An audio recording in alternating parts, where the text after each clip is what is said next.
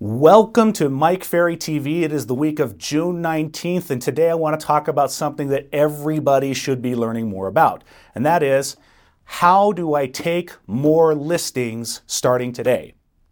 So I was thinking about this, and I was wondering, if I were to hold myself accountable or have someone hold me accountable to taking more listings, I'd want to ask myself a series of questions.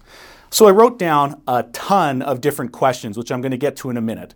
And don't worry, I numbered them for all of you analyticals out of there. So there was total 13 questions that I was going to ask myself and that I would want a coach to ask me. There are probably more than that, but these are the ones that stood out to me. Before I share with you those 13 questions, I want you to realize that experts are saying that somewhere between 4.2 and 4.7 million homes will be sold this year. That is a lot of homes. That is a lot of business that there is to be done. That means somewhere between 4.2 and 4.7 listings, 4.2 or 4.7 million listings have to be taken. If they have to be taken, why not take some of them? Now, NAR is also saying that over 90% of all listings are being taken by less than 10% of real estate agents. That means in order for you to compete in that world, you have to be good. You have to have a defined system on how to take a listing. So that's kind of what my thought process was when I was thinking about what would I want to be held accountable to. So how do we compete? Here are the 13 questions I wrote down. Number one, how much time do you spend looking for listings? Folks, it's common sense. If you don't spend any time going out there and finding someone who wants to sell their home, how are you going to find one? Are people knocking at your door saying, hey, will you please list my home for me? Or do you actually have to go out there and talk to people? So how much time are you actually spending?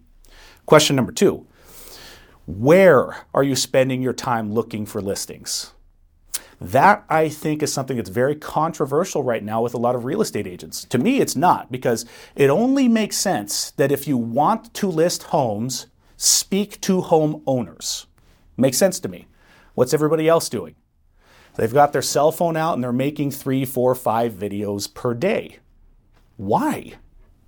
Why are you spending time by yourself versus going out there and spending time with the people who would want to list or sell their home?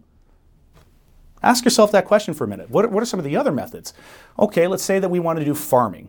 Why would you spend your time in one neighborhood when there are millions of people that have to do it? 4.2 to 4.7 million people are going to sell their home this year. Do you only want to talk with one neighborhood? Does that make a lot of sense? Okay, let's talk about any of the other methods that are out there. For the most part, most of them restrict you from going out and speaking to people. Talk to more people and you'll find someone that wants to sell their home. It's not rocket science. Third question I wrote down. What are you saying to a potential prospect when you make your initial contact? What are you saying? Is what you're saying enough to find out whether they're interested or not? Or is what you're saying ego-based?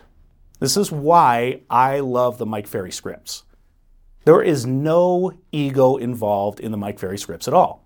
They're all questions. They're engaging. And when you learn how to perform them, it becomes really easy to get into dialogue with people. Which leads me to my next question, of course. How do you sound when you're performing the scripts? If you're going to prospect, whether you're going to go door knock or you're going to pick up the phone or whatever you choose to do, how do you sound? Do you sound weak? Are you using a lot of upswings? And are you second guessing yourself a lot? What are you doing?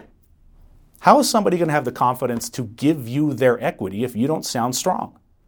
How do you sound when you're making an initial contact? Question number 5 that I wrote down.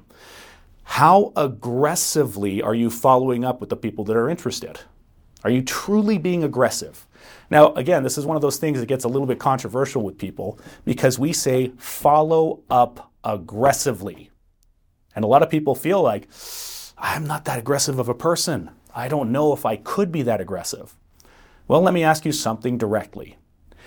If somebody needs to sell their home, are they going to list the home?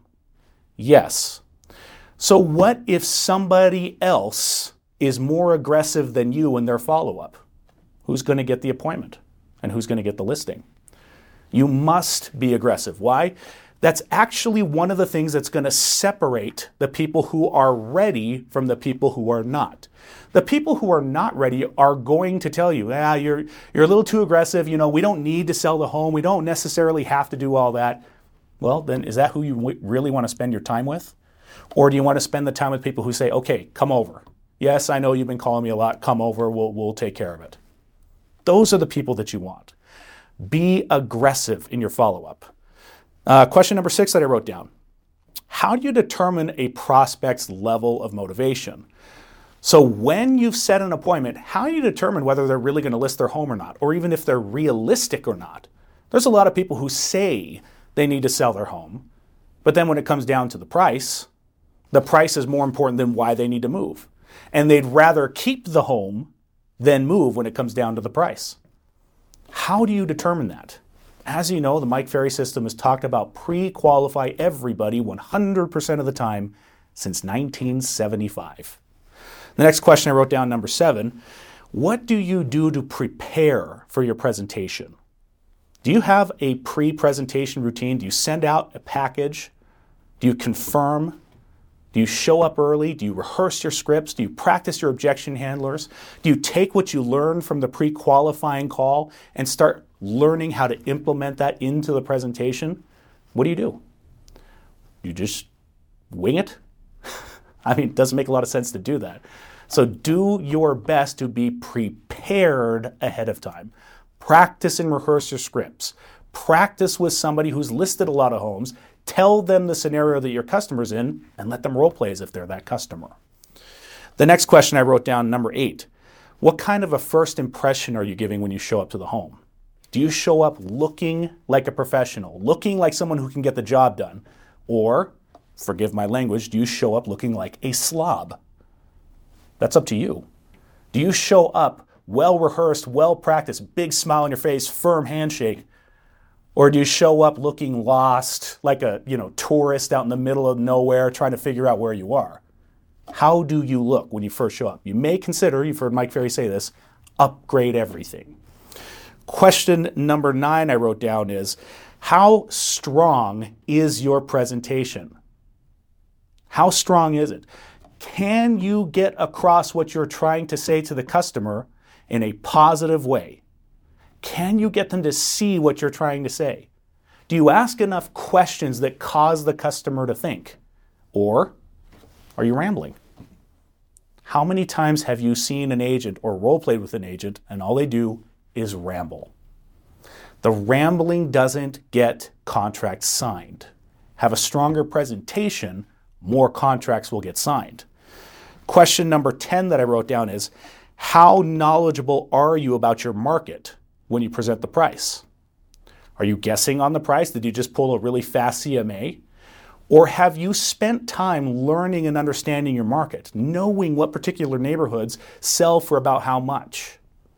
Do you spend time learning and understanding your market so that when you do present the price, you present it with strength, you present it with volition and with purpose? When you do that, the customer is more likely to believe you in terms of the price. Question number 11 that I wrote down. How confident are you when it's time to ask for a signature? Do you pause? Do you take a deep breath? Do you handshake? Will you sign the contract, please? Or do you have the strength within you to just ask, great, will you sign the contract, please? It's not that hard. When the strength and quality of your presentation is up at an elite level, you feel confident, you feel good, you've stuck to the scripts, you've asked great questions, and the customer understands what you're saying, will you sign the contract, please? Is not a hard question to ask. Question number 12 I wrote down is, what do you say when you get the most common objections? Again, do you have a rehearsed response or do you wing it? If you have a rehearsed response and you say it confidently and quickly with power in your voice, it becomes very easy to handle objections.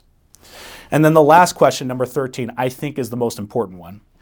Are you disciplined enough to do these things every single day? For the most part, most agents struggle with that. Discipline. They'll do parts of it here and there. Some days they'll do a little bit of this, some days they'll do a little bit of that, but they're not disciplined enough to do what needs to be done every single day. So the question for you, are you disciplined enough, or could you use a little more discipline? Folks, I'm glad that you had me here to share this message with you. Thank you for watching Mike Ferry TV, and hopefully we'll get back to Mike Ferry soon. Thanks.